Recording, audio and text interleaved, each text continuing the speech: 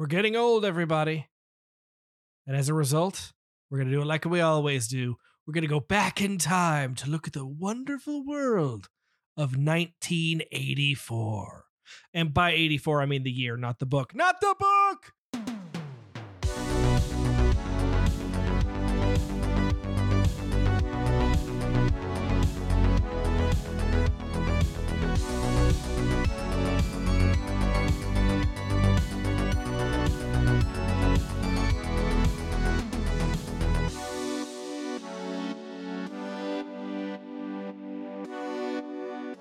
Hello, everybody, and welcome back to your new favorite show, The More You Nerd.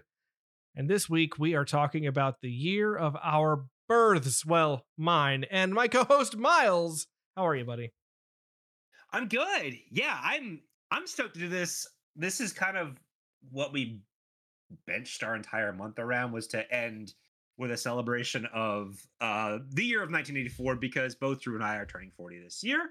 And I mean, obviously a lot of people from my generation and today look back to this particular time period as a source of inspiration. And as I was kind of looking, you know, at this specific year and then thinking about maybe some of the subsequent years before and after, it is interesting how, this became, and I would actually even say maybe 1984 in particular, the sort of linchpin of modern popular nerd culture as we know it.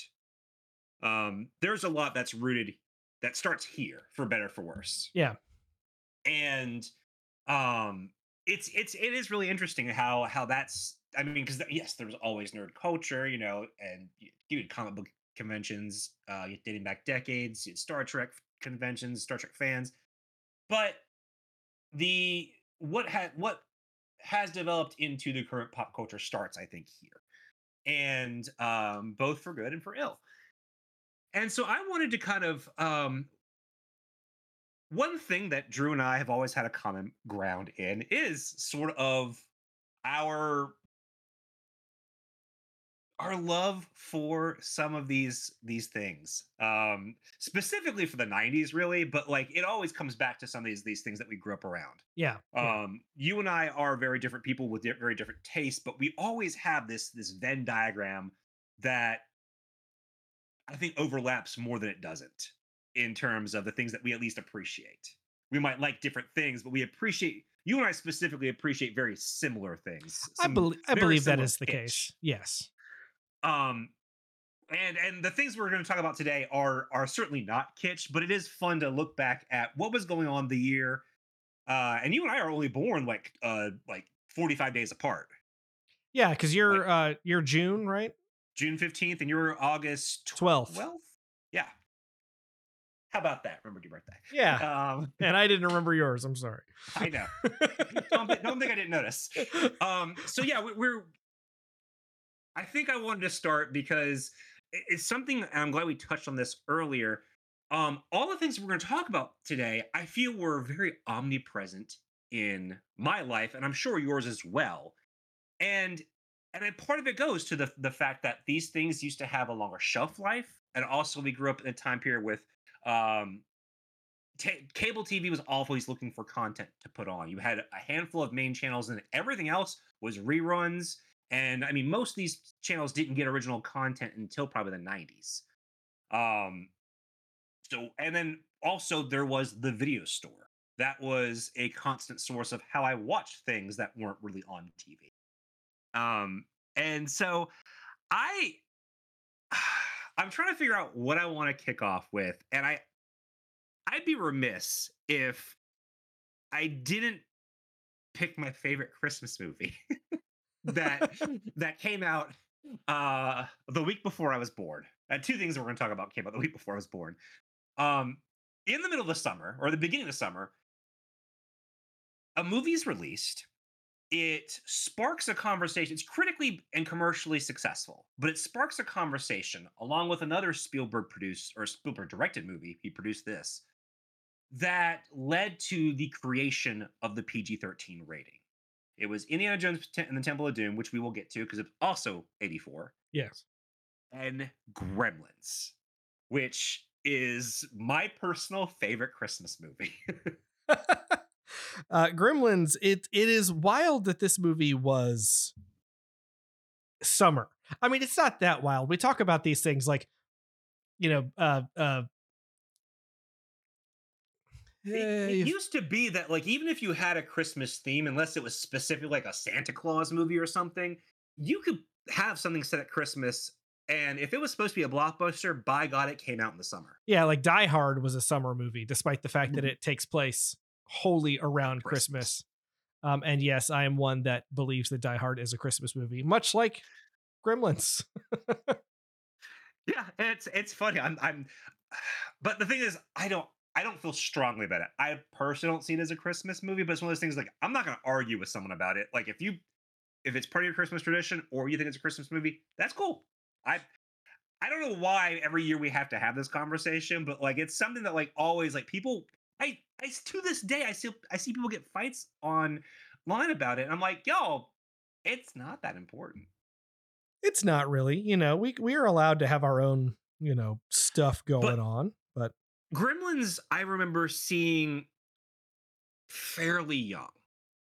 And I mean, as most kids of the 80s, we saw things fairly young, had the right kind of childhood trauma because of it. But I mean, I remember thinking this movie was scary as a kid. Specifically, the scene where the mom is by herself in the house. Do You Hear What I Hear is playing. And to this day, that song unsettles me. I've always found that song unsettling. And it's because of this movie. Now, obviously, I was thrilled by it, but yeah, it definitely Well, freaked me out as a kid because the Gremlins are scary. And now I'm like, oh, this is a and great horror until comedy. until mom gets first blood and takes out almost all of the gremlins in that house. Yeah, In fact, she takes out all but one of the gremlins in the house. all but Spike, I think. Yes, Stripe. That's right. Yeah, he's Yeah. Spike in the second thing. Yeah, we just watched that movie over Christmas, so it's pretty fresh. I love watching that movie. And it's one where like I think we were doing like some Christmas decorating while it was playing or something. But there are so many moments. And I love that town. I love so much about it. So much of that town doesn't make any sense in terms of its economy and stuff. But it's one of those things where like it's fun to poke at it when you're having some drinks and you're watching it with your family, or you're just watching it with friends, and like sometimes people find logical problems an issue with the movie, and I'm like, I've always been more of a, oh, isn't this funny? I mean, you can't talk about Gremlins without also talking about the effects in that movie. The Oh, effects yeah. when the gremlins are spawning in the pool is really wild. When they at the end of the movie, when they're all getting hit with the sunlight and melting and The practical effects. I mean, and that's one thing we'll see in a few of these movies. Practical effects were the name of the day, and Gremlins has just outrageous practical effects. Some of my favorites. I mean, outside of like maybe like The Thing, it's got some of the best practical effects that I think you're going to see. Um, I I guess we should, since it's like the same day of release, we probably should talk about the other big one from that week. I, Miles, when there's something strange in your neighborhood, who are you gonna What are you call? gonna call Ghostbusters. Ghostbusters, which has a a sequel movie coming out this year in 2024. Yeah, like in like 6 weeks, I think. Yeah, Excited about it. Looks is fun. it like it's not matched up with the original release date, is it? No, Because that would be comes out pretty like in cool. March or February. Um, so Drew, what? When was the first time you saw Ghostbusters?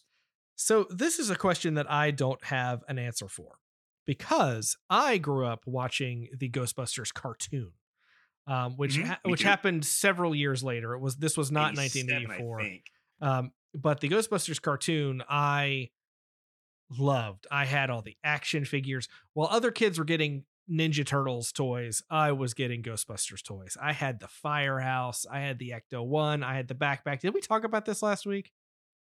I don't know if we talked about it on air. I know you Okay. and I were having drinks and talked about it after we recorded it. So it might have been that. This conversation just feels very, very familiar. But yeah, I Yeah. loved the Ghostbusters cartoon to the point where I'm pretty sure I had seen it, or I'd seen like the TV edit version, because we've had this whole conversation about TV Mhm. edits. Um, but what my mom did not remember was we were babysitting my cousins, and my cousins are twins, and they're about 10 or 11 years younger than I am, and born the day after. Did we have this conversation on air, or did we just did you tell me the story outside of the podcast? I Because you don't did tell I me this don't exact same story. Miles, I spend too much of my waking hours talking to you. I don't know what we have and have not recorded. Okay, I'll let you continue because I know this story. But yeah, so we're babysitting my cousins, and who are, they're August 13th. Actually, it's kind of weird. Um, but they're about 10 years younger. Anyway, um, and we're just flipping channels, and oh, Ghostbusters is on, and my mom's like, "Oh, you loved this growing up," and then all of a sudden the dog statues come to life, and it's quite terrifying. I forget how old they were at the time, but they were pretty young, and we did not finish watching Ghostbusters after that point. Um, I I don't know how old I was. I was pretty young. My parents were still together, so I was less than 10. Um, I remember a lot of times that my parents would after we had been put to bed or whatever, like my dad would sometimes go rent movies. We'd either do it right after school, or they would rent something for us before we were old enough to like pick our own stuff out. And so I went downstairs and I saw that the Blockbuster clamshell was next to the TV, and so I went to see what my dad had rented for me, and it was Ghostbusters. And I mean, I think I watched that movie like 3 times that day. I was so enamored with it because again, it's technically horror adjacent. It's got a horror theme to it. I love ghost stuff and the idea of fighting ghosts. And even though it's this great comedy with, people that I didn't appreciate until I was much older, the movie itself still worked for me as this great adventure. And I I mean, yeah, I've grown up watching that movie. I love all 4 of the movies that have come out. I love them all. Um, and I mean, this movie started a whole thing. But I mean, this year in science fiction and genre films, like I said, it kickstarted so much that it's hard to really put a number on the percentage of effect that it did have, because I would say that like so many comedy writers or so many people who love to blend like horror comedy, like yeah, you have the Sam Raimi stuff that happens in 81, but I think Ghostbusters is a real starting point for so many kids because they got to see this first. Um and I mean, so you have these 2 brilliant horror comedies released the same week. And this is at a time where both movies could be immensely successful, and they were. yeah, because Like that's outside of Barbenheimer this year, it doesn't happen very often at all. you don't have to you didn't have to fight for box office seats or for movie theater seats as much as you do now. You got to fight for eyes. Well, there's a phrase there's a very common phrase that I'm trying to remember, but like, you had what was on TV, and you had what was in the theaters, and Mhm. maybe you had a video store if you happen to also afford a VCR, which In was 84, not. yeah, in 84 they were much more uncommon than when we were kind of starting to come up. Yeah, when we were aware of it, this was already Yeah. already a thing. Um, Um, Miles, I I, want to take want to shift. I want to take a pause real fast, and I want to talk to you about not just some of the movies, but some of the people in the world in Okay. the world of media that got their breakthrough this year, their Okay. debuts. Joel and Ethan Coen directed their first film, Blood Simple, in 1984. Oh wow. Jennifer Connelly was in Once Upon a Time in America. John Cryer was in No Small Affair. Johnny Depp was in A Nightmare on Elm Street in 1984. You have Rupert I was going to Everett. mention that one later. Yeah, we'll get there. Colin Firth, Sarah Michelle Gellar, Bobcat Goldthwait, Gilbert Gottfried, Heather Graham, Seth Green, Corey Haim, Val Kilmer, Andy McDowell, Kyle MacLachlan, Tress MacNeille, Alyssa Milano, Tim Robbins, Tim Roth. I'm skipping over. Ice-T makes his film debut this year in a film. Jennifer Tilly, Marissa Tomei, Ken Watanabe, Steven Weber, Michelle Yeoh. All of these people got their debuts in 1984. And that's not even the whole list. Crazy. So I was going to shift gears as well. Because I'm assuming you haven't looked. Can you, sight unseen, and this is not really just me, can you name for me one of the top 10 singles of 1984? Oh, I cannot. Thriller wasn't 84, was it? No, that was 82, I think. Bad would have been later. Yes. I don't know why I'm only thinking of Michael Jackson songs. I'm just assuming it has to be a Michael Jackson song. It was where my mind first went as well. I think the song Thriller as a single might have debuted in 84, but the album had already been released. Got it. So I think 84 was the year. No, because the music video came out in 83. So, okay. So no Michael Jackson. After that, I got to think something Madonna related. Is Madonna on the list? She's not on the top 10. Borderline was number 35 that year. Honestly, the top 50 of this year is like insane. The lineup of artists in 1984 is insane. Okay, give me. You're actually not far. You're gonna have to give me a hint here because I misspoke. There is a song that's featuring Michael Jackson that's in the top 10. It's featuring Michael Jackson. Give me a hint. This same person is featured on Michael Jackson's Thriller. The only feature in that record, I think. Not Vincent Price. Nope. I don't know. Actual singing feature. I guess that counts. Is it the guy who did I always feel like somebody's watching me? No. Okay. No. Clearly, Miles, I know so much about music. I thought you might know this one. I might, but the thing about me and music is that I don't know song titles or artists or release years. I know. The person I was looking for was Paul McCartney. Paul McCartney, of course. He was on Thriller? Yeah. The album, not the song. Correct. Okay. I was thinking somebody in the song. So that explains. So sorry. No. That is a genuinely a smart thing to think, and I did not specify. The Girl Is Mine is the song that they did for Thriller. Yes. But the song that they did together for Paul McCartney was Say, Say, Say. Oh, wow. The top 10. I'll give you the top 10, but there's some fun stuff. When Doves Cry by Prince is number 1. Okay. What's Love Got to Do With It by Tina Turner. Love it. Say, Say, Say by Paul McCartney and Michael Jackson. Footloose. Oh, you got Super Rope. Boy, this is hilarious. Is Jump. No, Miles. Oh, sorry.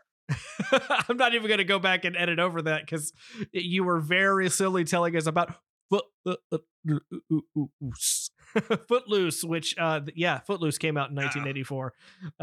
That's another one. At number 5, Against All Odds by Phil Collins. Number 6, Jump by Van Halen. Might as well jump. Number 7 is Hello by Lionel Richie. Is it me you're looking for? Number 8 is Owner of a Lonely Heart by Yes. Love that song. I know you do. Oh, when did that song come out? I gotta know when that debuted. Owner. So it debuted in October of 83, but I think its radio play really hit in 84. Yeah, that tracks. That tracks. Because these songs were much more of a slow burn back in the day. Number 9, Ghostbusters by Ray Parker Jr. And Bustin' makes me feel good. technically Huey Lewis. Technically. And the number 10, Karma Chameleon by Culture Club. Oh man, wild.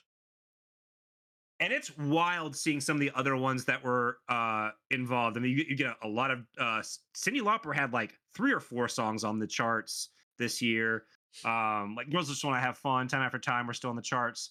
The Pointer Sisters, Bruce Springsteen, Hall & Oates with Say It Ain't So.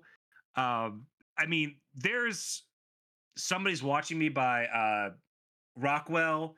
Yeah, that Rockwell. I was just singing that song. Rockwell, Somebody's Watching Me.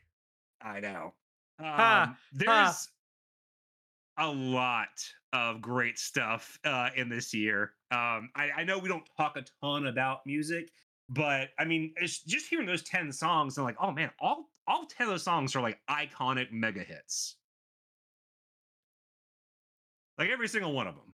In a way that I feel like a lot of music isn't anymore. And this is the thing that I think is again, because you didn't have the internet and you didn't have just all of you had like 2 ways of listening to music. You could listen to it on the radio, or you could go to the store and buy it. Or you could maybe watch MTV. It's tough to say. I think that the songs are and can be iconic, but the staying power is a little bit less. I mean, there's a lot more competition in every medium now, and so there is that. I mean, we're saying this in a year where Taylor Swift has completely dominated everything. I saw today that like she's responsible for selling like $330 million of Chiefs and NFL merchandise this year. So, I mean, you can't say there's not iconic artists. I feel like I feel like she's a weird exception in that I don't remember somebody breaking through that much since Michael. maybe Beyonce recently. Oh yeah. I mean, Beyonce was a big one. I mean, that's obviously a fascinating conversation. I wish this had come up in our music conversation because this is the kind of stuff I love to talk about. Yeah, I talk about this with my roommate all the time. The idea of a megastar is different today than it was then. Like, you have people that have similar curation. I mean, MTV, like you said, was a massive part of the culture. Like, music television was a big deal. And so when your artist was dominating music television and then popping up on different things, I mean, like, there were a lot of things that kind of culturally cued you in on whether or not this person was popular. And it was often if they were being sought after by big brands and stuff. You know, Ray Charles, I think, was it Pepsi? You got the right one, baby? I think so. One, baby. I think so. Uh-huh. Miles, you know, even though he was long famous, but like he retained and probably had another second boom because of that. Michael Jackson being on Wonderful World of Disney, like constantly. When you had the New Kids on the Block, their big concert was a Disney concert. Like associating with these big things became such a part of whether or not you were a megastar. And, you know, then in September of 1984, you have the inaugural MTV Video Music Awards. Yeah. I mean, this is the year that really, I think, MTV like plants its flag. Literally, the MTV flag on the moon. Oh, nice. Yeah, didn't even think about that. I've actually got that statue over there. I think it pops out in 1981. By 84, it's the cultural force that it maintained until probably about 2002, 3.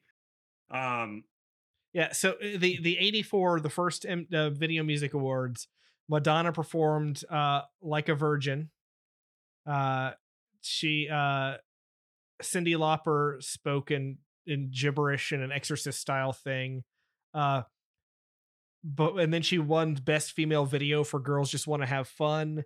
David Cyndi Lauper's Bowie videos are a hoot. I love her videos.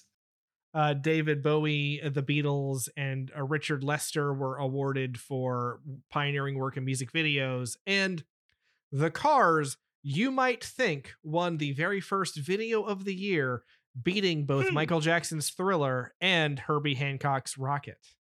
That is insane. That is I like wild. The Cars, but that beating Thriller is absolutely insane. You might think I'm crazy for thinking that is a thing that happened. But yes, like, there it is. I love that song. I love, apparently we've been pronouncing his name wrong for decades and he just never told anyone. Rick Ocasek, I think is how it's pronounced. Ocasek, I think I heard. But I always heard Rick Ocasek. Me too.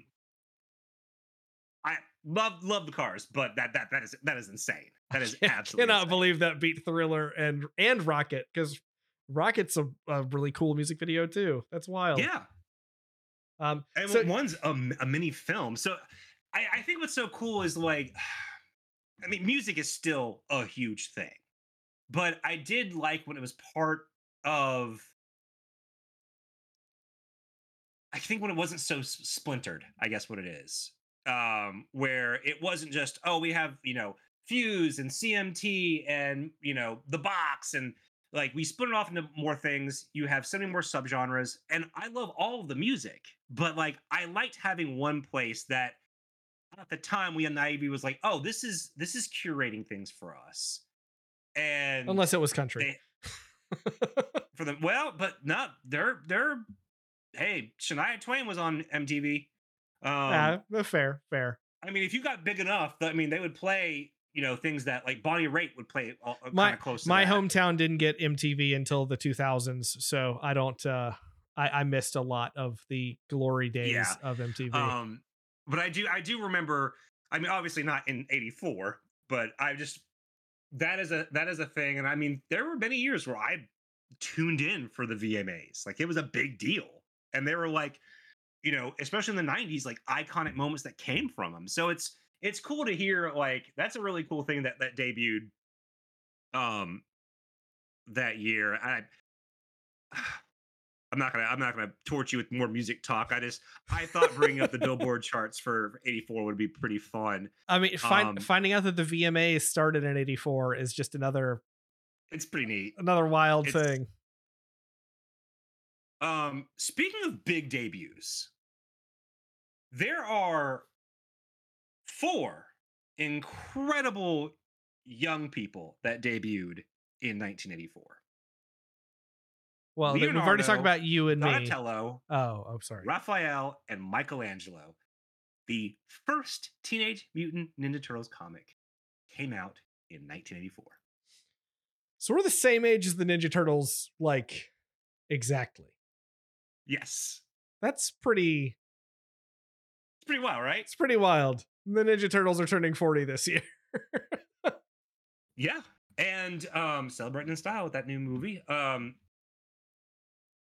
So, I mean, I didn't come across the Ninja Turtles until 87, 88 when the cartoon came out. I mean, I think that's true for most people. Yeah, unless you were really hip on indie comics, you probably didn't. And I know Mirage like put these in a lot of stores, but like that comic got really, really big. But I'm not gonna pretend I ever heard the Ninja Turtles before I saw the cartoon. I was too young. And when that cartoon came out, I mean, it was turtle fever. It's insane how big the turtles were for a time. And it's pretty rad that this weird like parody of Daredevil and Ronin like became this iconic cultural movement. And it's one of those things where it's like, really, the Ninja Turtles were parodies of Daredevil, but it's like, oh, Daredevil fights the Hand, the Turtles fight the Foot. The Foot. Yeah, I mean, Daredevil is trained by Stick. The Turtles were trained by Splinter. Splinter. Yeah, I mean, exactly. And there's a lot of little fun things in there. And I mean, obviously, we're all big Turtles fans. All two of us. I thought that was a fun little bit. The other thing that came out in 1984, comics wise, I didn't find a ton because I mean there was a bunch of big comics and everything, but another big debut was the black costume in December of 1984 in Secret Wars #8, and we spent a whole month talking about that. We don't have to talk about that, but no, but I think it's funny that it came out in 1984. Yeah, again, iconic year, maybe the most iconic. Yeah, the only other big books have been written about it. Get it? Yes. Get it? The only other comic thing that I took a note of, just because I thought it was neat, was this is the start of Alan Moore's run on the Swamp Thing, which pretty much dictates how his career will go from here on out. Yeah, I've not read Alan Moore's Swamp Thing, but I do know that it's where he takes Swamp Thing from being more of a monster and starts creating ideas like the green and the energy of plant life and things like that. It's certainly where it becomes more of a cerebral literary horror comic, and was for several years. I think I can't remember how long his run was. So back to movies. There's a movie I put this on the list because it's a movie that always kind of captured my imagination. I actually grew up loving the sequel a little bit more, but the idea, and this predates, stuff like the Page Master, that you could kind of go into a fantastic book and live out the adventure, and it was somehow tied in with the real world, blew my little mind when it came out. I think I saw this probably a little too young. Well, not too young, but I saw it when I was young, and it certainly had a great impact on me, and that was The Neverending Story. I never watched this until I was an adult living in the house that I'm currently living in. I never saw it. I feel like your wife mentioned that like a while ago, that like you had seen it for the first time like within the last like 2 years, right? It's been longer than that. So I've lived in this house for almost 10 years, and I'm pretty sure we saw it in this house. But I started calling one of our dogs at the time, a luck dragon. So she would have had to still been alive. So yeah, it's been more than 4 years ago, but this movie is absolutely fantastic. I actually, a couple years ago, met Alan Oppenheimer, who is the voice of Falkor, also the voice of Skeletor, and he could not have been more nice. He absolutely loved my fiance because she flipped out when she realized she was meeting Falkor. And yeah, I mean, this movie just holds a very special place in my heart. Well, movies that hold a special place in my heart. Actually, not that special of a place, but I have to bring it up. Star Trek 3 came out this year. It actually came out a week before Ghostbusters and Gremlins. So I didn't add this to the list purely because I know you don't like this movie, and I really like this movie. I don't hate it. It's when it comes to the first 6 Star Trek films, there are the better ones and there are the not as good ones, and this one is smack dab in the middle. It's not quite as good to be exceptional, and it's not as bad as 5. I mean, the only Star Trek movie bad as 5 is Nemesis. Yeah, I'll probably give you that. I was gonna say I don't know what movie you would argue is worse than those two. Well, Into Darkness, but that's in the JJ verse. Anyway, well, I'll talk about that for 45 minutes, and we will not be talking about 1984. So yeah, Star Trek 3. This is the one directed by Leonard Nimoy, and it created some weirdness on set because William Shatner was a bit jealous of Nimoy. Directing. Went on to direct the worst one. Yeah, imagine that. Imagine that. But when there's Star Trek involved, I do have to bring it up. So yeah, there we go. Yeah, I figured you would, and that's why I didn't add it to my list because, again, I have a very, very soft spot for this movie. I really like this movie. It's weird, and I like that it's weird. It's also like a big old course correction because they're like, oh, we killed Spock. Well, we gotta figure that out. You can tell this is like some exec was like, yeah. Spock's back now. Yeah, no. Speaking of science fiction from 1984, though, and things that really do change the course of how a lot of things go. This one I would actually say it's a pretty big linchpin in film history, in history of the genre, and that is 1984's The Terminator. Dun dun dun dun dun. So the reason I hold this one is such a big moment in time is not only does it start a massive franchise, and both Terminator and Terminator 2 are forward thinking movies in terms of movie making and special effects. I mean, CGI certainly existed before T2, but not in the way that T2 did it. Yes.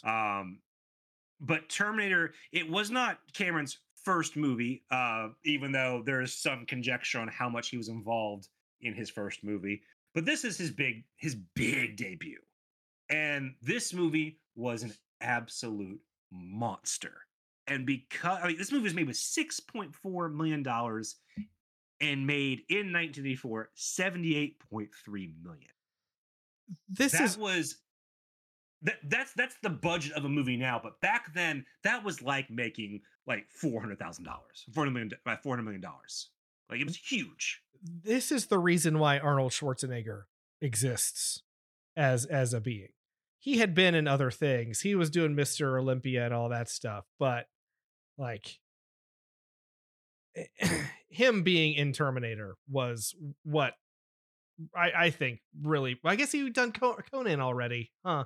Yeah, he's done Conan, but like this was the star maker, though. Yeah, you're 100% correct. Conan's great, and he did 2 of those, but like this was really the star maker for him, and not just him. Because of this, it puts him in the right conversations that Jim Cameron does Aliens. Another massively iconic film that he does that comes out 2 years later. Obviously T2, which is often considered one of the best sequels of all time. He makes True Lies, which is a big movie, but then he goes on to make 3 of the highest grossing movies of all time. Titanic, Avatar, and Avatar: The Way of Water, back to back to back in terms of fictional. I'm not counting the documentaries. And also back to back over the course of like 15 years. No, absolutely. But these were his. I mean, the thing is, like, and me too. When The Way of Water came out, a lot of film people were like, okay, but who cares about Avatar? Well, clearly somebody does, because movie made a like $2.3 billion. Still haven't seen it. Still haven't seen it either. I don't really care that much about Avatar, but that's not. But because of the Terminator, which is also by itself an awesome sci-fi movie. Like I think that does. I mean, and to me too. I think the how good Terminator is gets lost in the weeds because of how much a cultural moment T2 was. Yeah. And Terminator is, it's definitely an earlier film, but it is so tense. And so like Rebecca watched it for the first time about a year and a half ago, maybe 2 years ago, just because loved it. Absolutely loved it, which I did not expect that to be the case, but it's such a good movie. That's cool. It is. And that's the thing, is when you watch that movie, you're like, oh yeah, this movie is amazing. Like, it's an incredible. I mean, they did a lot with the budget they had. There was so much stuff that wasn't working, and they pull off an excellent science fiction movie. And then they pull off an excellent high concept science fiction movie with the sequel, and then it's diminishing returns from there. But I would say without this movie, I think the course of film, the course of the sci-fi genre, and the course of certainly a huge action star's career would have been completely different. Definitely. I'm a huge fan of this movie, and yeah, I'm glad you brought that one up because it's such a tremendous one. Speaking of ones, a movie that has been on my mind a lot today in particular, just for completely separate reasons, but one that I'm not going to say it invented an entire genre, but it definitely popularized a genre and gave it a name. And that is a movie that goes all the way to 11. This is Spinal Tap, releasing in March of 1984. Yeah. Which really was today's today's, well, by the time you're listening to this, it was yesterday's Framed, so we're not spoiling it for you. But yes, got that one in one with the amp that goes all the way to 11. The Marshall amp. Yeah, but Spinal Tap is Rob Reiner directed, such a fantastic, hilarious, and by all accounts, extremely real take on the touring rock musician industry. But yeah, the term mockumentary was coined not at the time. It wasn't coined until discussions about this movie later on that Rob Reiner used the term mockumentary to describe Spinal Tap, and that is the name that stuck. And of course, from there you have Christopher Guest, who is one of the stars of this movie, going on to make so many fantastic mockumentaries like Waiting for Guffman and Best in Show and A Mighty Wind and all of these things that, granted, were more in the 90s, but were all those seeds were planted here to sprout then. It's not surprising to me that you're a big fan of this movie. A little, because you have so little to do with music, but a college class about the concept of parody is what was that. It was a project that Rebecca and I were on a team together in college, and we started dating shortly after working on that project. So I have that's awesome. I have that very big fondness for that one. Yeah, I have. It was parody in general. Weirdly, Kung Pao Enter the Fist. If you remember that movie, yeah, I do. We still quote it regularly, even though it is terrible, because it was a movie that we watched as part of this parody project that we were working on. It's terrible, like, but it's terrible. Again, it's not a good parody, really, in a lot of ways, but like it's terrible in like the best ways. Yes. Or at least it was the last time we watched it, but yeah, it's been. I haven't watched that movie in a very while. Long time. Been a while. But yeah. So there are a couple things. Obviously, horror-wise, yeah, we talked about Nightmare on Elm Street, which is another one that I mean, without this movie, you don't have New Line Cinema, which was for the longest time called the house that Freddy built. Like that was an actual industry term. If you watch documentaries about that franchise, New Line Cinema is called the house that Freddy built, and they use that log line because like without this, you do not have Peter Jackson's Lord of the Rings trilogy. Because you don't have that studio, because that studio pretty much nearly like broke itself to get these movies made, but they believed in it, and it happened. Wes Craven will go on to have a very contentious relationship with that studio, despite working with them pretty frequently. But yeah, I mean, another one where it's like this one was a big one for the genre. It also is a big one for film because you don't have an entire studio without this success of this movie.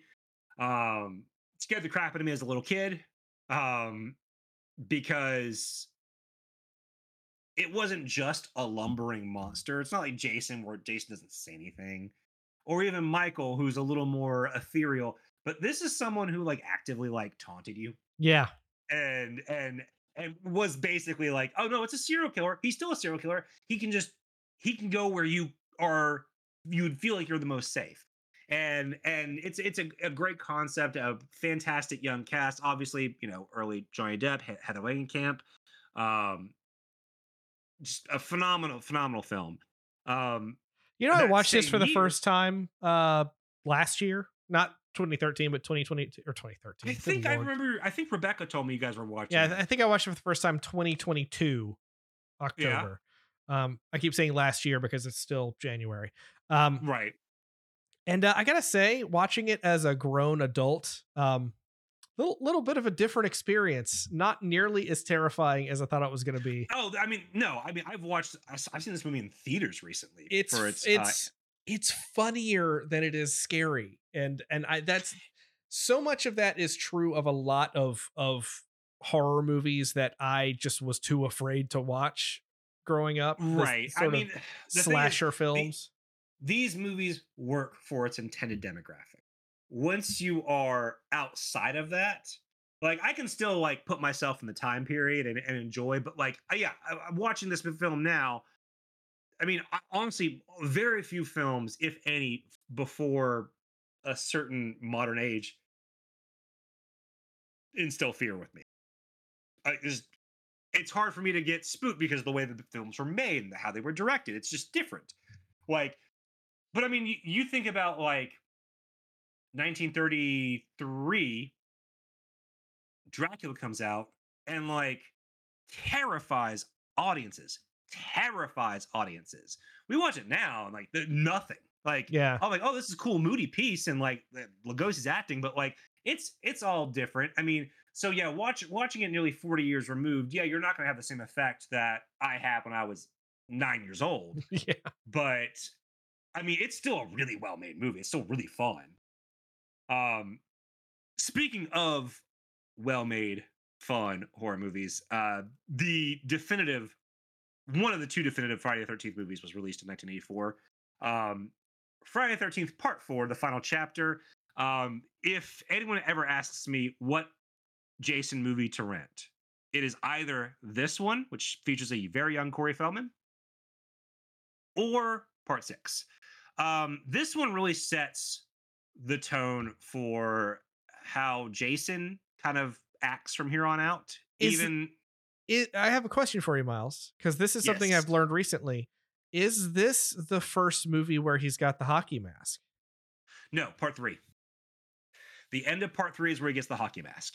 So this is part 4 that you're But saying. but Part 4 is the first one where he's got the hockey mask the entire time. He acts a lot more like the Jason that we know culturally who he is. It starts here and then is kind of really solidified in 6, and then once Kane Hodder takes on the role for about a decade, like he nails that. And I'm trying to think if there's a movie that did come out in 84 that I think I'm the only person it meant something to. And I think the lead actress told me as much when I met her at a Comic-Con a few years ago. And that's 1984's Helen Slater starring Supergirl. I adored this movie as a kid. I always loved it. And I mean, I probably haven't seen it since at least the 90s. It's been kind of tough to get on disc. I think there is a D Blu-ray out there, but it might be a little pricey. It's a movie that I always had a real affection for. When I met Helen Slater a couple years ago, she was like, "Yeah, most people talk about Billie Jean, the Legend of Billie Jean." So most of she's like, "I don't." Like she has Supergirl photos, but she's like, yeah, a lot of people don't really talk about that movie to me that much, and I'm like, I don't know why. I don't love think that movie. I don't think I had heard of it until fairly recently, last 10 years or so. It was a tough movie to find too if you weren't getting it from the rental store, because I always looked for it at Suncoast. Because I always liked female superheroes, and there wasn't a whole lot, especially then.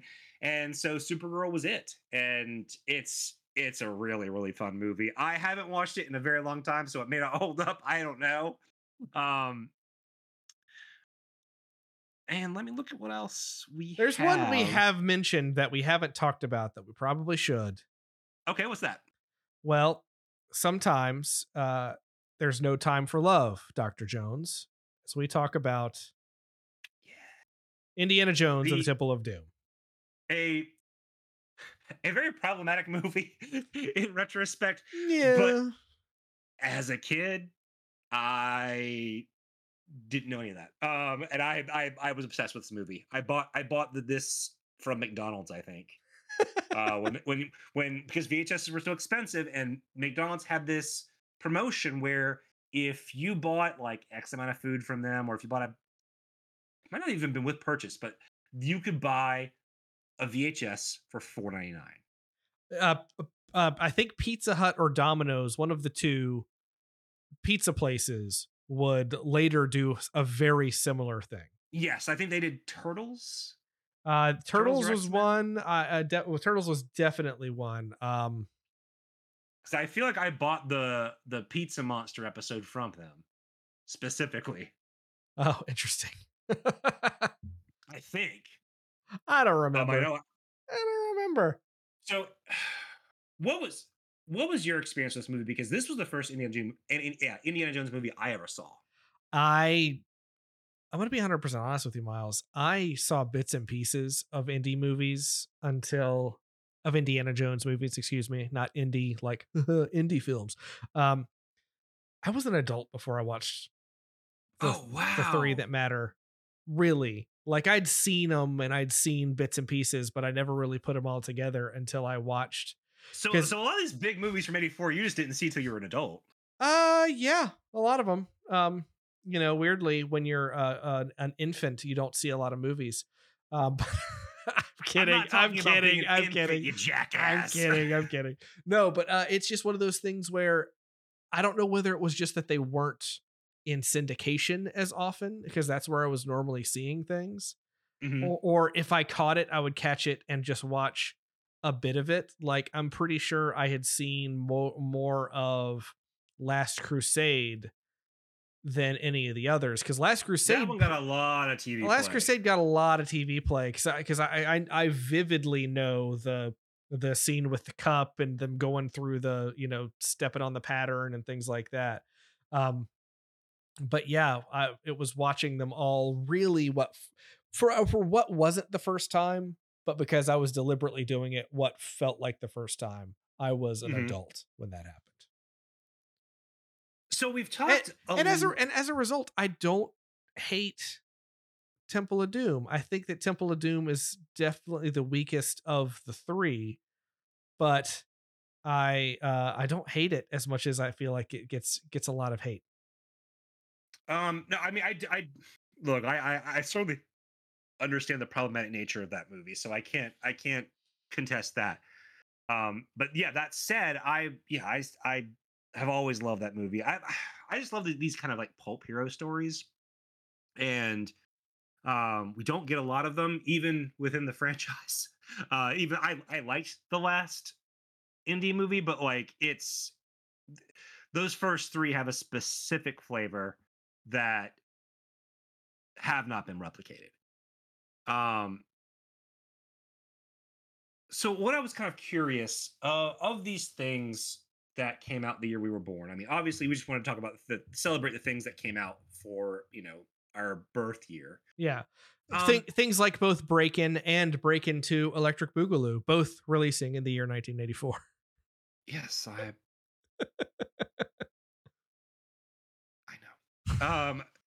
But I was kind of curious if any of the stuff that we've talked about, because most everything was certainly a huge part of my childhood. If there's anything that was like informative for you as you were growing up, because a lot of these things definitely were for me. That's what I was kind of focusing on in making this episode, or choosing the things that I wanted to like highlight and kind of like, oh yeah. I mean, because these are all the weird thing about doing this episode is that they're all big things. Like Yeah. anyone listening to this show is going to be like, yeah, of course, yeah, of course. I mean, we're not spilling gems. This is celebrating big things from the year we were born. But But that's the thing. Like you can't have a lot of the things that we grew up on without stuff happening this year. You've got, I mean, Ghostbusters, Terminator, Nightmare on Elm Street, like all of these things that are just iconic and rippled through everything. Teenage Mutant Ninja Turtles, the comic book, started this year. No one would know that just a few years later, it was going to be the biggest thing on the planet. Yeah. And that though it didn't, I mean, it started in '84. We didn't feel the ripple of that until years later. And then that's really kind of what I'm getting at. Like, well, and I'm glad you brought this up, because I have cultural conversations like this pretty frequently, about more about music than anything else. But it is something that people love to try to instantly contextualize things, and like we were bringing up, like, oh, there's none of these stars, but it's not until you can really. I mean, yes, you have some obvious ones like Taylor Swift, but like, I think when you're living in the moment, like when you were in the culture and you heard these songs on the radio and stuff, and when the radio was a thing, it's a different conversation. I think it's not until you step back from that decade and be removed for a decade, because like I would have said the same thing in like the 2000s, yet I can pick out plenty of big artists and stuff and big films from that decade. But I think when you're in the thick of it, outside of like real linchpin moments like your Barbenheimers, like it's difficult to see until you've been able to contextualize things after the fact.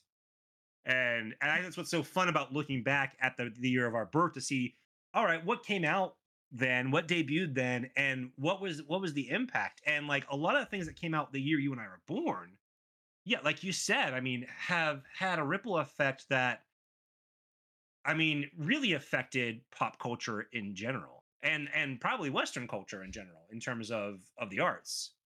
Well, and if we just look at it, like this year, there's a new Ghostbusters movie coming out. Last year, there was a Gremlins cartoon. You know, an Indiana Jones movie. And an Indiana Jones movie came out late last year. Movie. And a Ninja Turtles movie. And a Ninja Turtles TV show that's a sequel to that movie is coming out this year. Like, these are all things from 40 years ago, 40 years ago, that are still big deals. Didn't even talk about Voltron, but didn't even talk about Voltron, but that's I meant to talk about Voltron because you know me. Yeah. So it's one of those things, and that's just talking about the movies. If we talk about music and we talk about the big things happen, like I was shocked to learn that the first Video Music Awards were in 1984.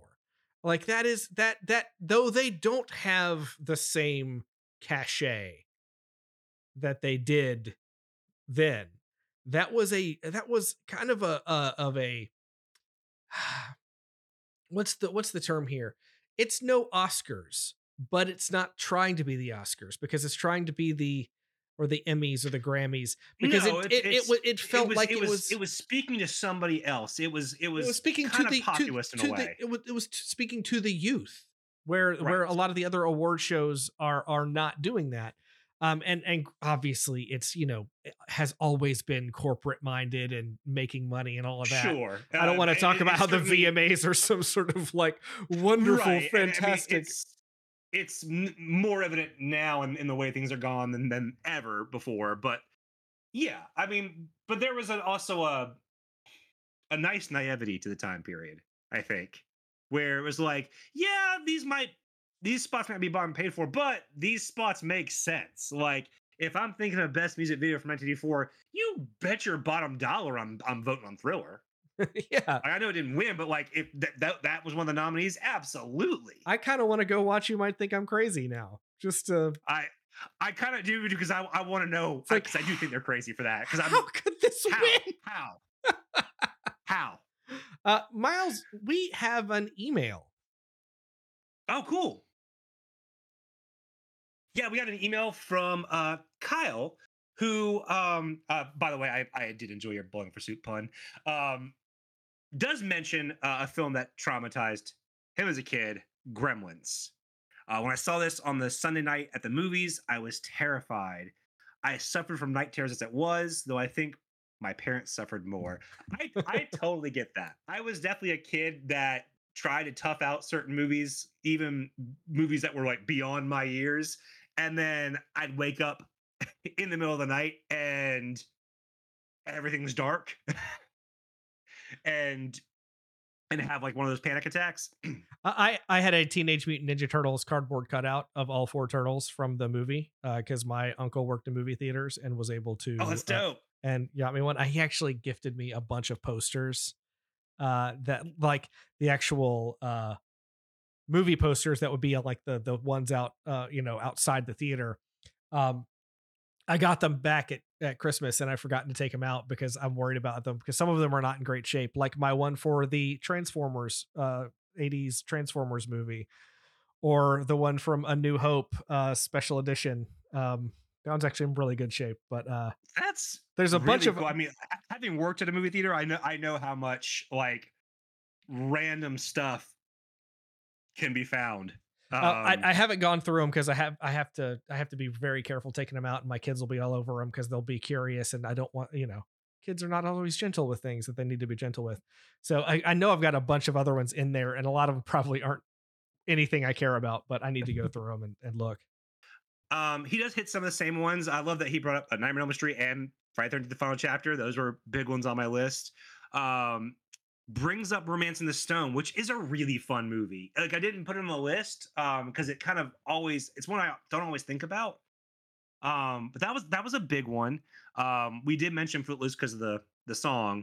But one that Kyle mentions that I went back and started watching this series again because I watched it a lot as a kid, and it does hold up. Is Police Academy. See, Police Academy is super, super fun. We've bandied about doing a deep dive into Police Academy movies. I've been asking forever because I got to like number 3 and I was like, I better stop because if I go further, I just know that we're going to end up having to do a series of episodes.